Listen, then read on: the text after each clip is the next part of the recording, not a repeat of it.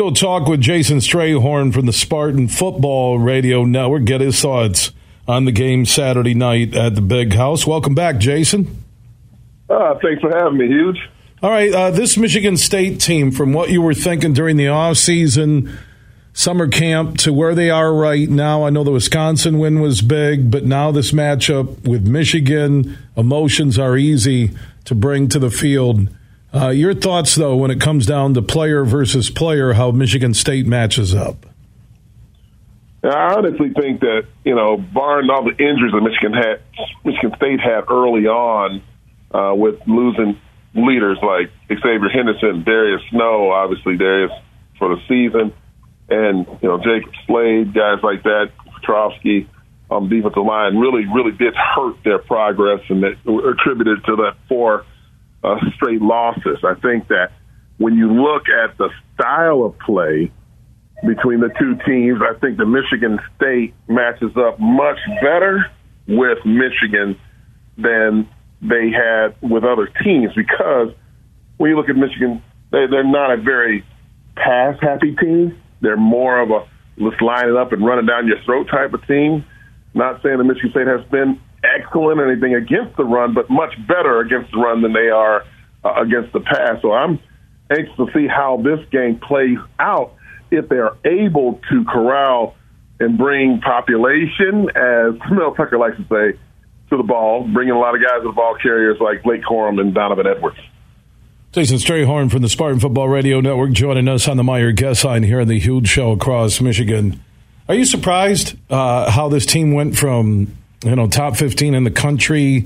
And like I said, the Wisconsin win was so big, one of the biggest wins in Mel Tucker's short tenure at Michigan State. But the drop, did that catch you off guard?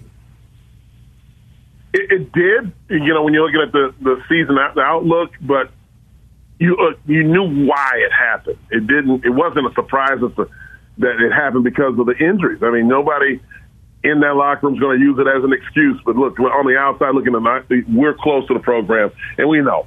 Like, if you have backups playing in positions that they never thought that they would be in, it's not going to go well for you in the Big Ten season. You need guys with experience, especially at critical positions like free safety. That's a position with Xavier Henderson I'm speaking of that gets people lined up. They communicate all the way through the cadence up to the snap of the ball to make sure everyone's on the same page, because just a slight misalignment of 6 inches here or there can create a big play for the opposing team. So that's what happened, and there's nothing really you can do. There's nothing you can do about it. I think the bye week for Michigan State hit at a perfect time for them after the big win on homecoming against Wisconsin. And it's going to allow for more guys to be healthy, and obviously they're going to bring the emotion for this game on Saturday.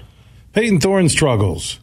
He just hasn't really seemed in sync, and he was a rising QB star at the D1 level after last season, even on some watch lists for the best QB in America and even an early Heisman watch list. Why his struggles? I think there's a couple things. You have the offensive line that has not been playing up to par. He doesn't have the run game as he did a year ago with Kenneth Walker, K9, the third, being able to bail the entire team and erase a lot of mistakes because of just how good he was, and you're seeing that on Sundays now as a Seahawk. But he also lost his favorite target since 7th grade, and Jaden Reed. Jaden didn't make the trip out to Washington. Jaden had an injury, some kind of a laceration on his back, and it wasn't himself until you saw at the homecoming game a couple of weeks ago against Wisconsin. He had the live legs. He looked fresh, and he was finally healed up, which gave Peyton Thorne the trust. And that's what you got to have as a quarterback. If you don't trust where guys are going to be, on those routes, then it's going to make you hesitate. And that's what he was doing. He was hesitating, and you cannot do that against great opponents like you have week in and week out in the Big Ten. So what's your prediction on this game tomorrow night? Michigan State, Michigan, final score?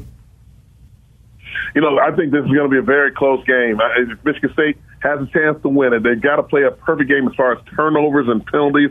They cannot turn the ball over. I think if you stop the run and limit Blake Corum and Donovan Edwards to somewhere in that 150 yards total rushing range, and you get after J.J. McCarthy, you're looking at a 34-30 type of ball game where Michigan State could come out on top with an explosive games by Keon Coleman, Jaden Reed, and a bunch like that. I think that you want to see the tight ends get involved as well, Malik Carr and Daniel Barker.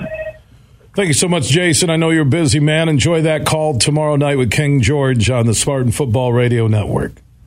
I appreciate it. Go Green. All right, Jason Strayhorn checking in on the Meyer guest line. And Meyer, proud to be longtime partners with both Michigan and Michigan State.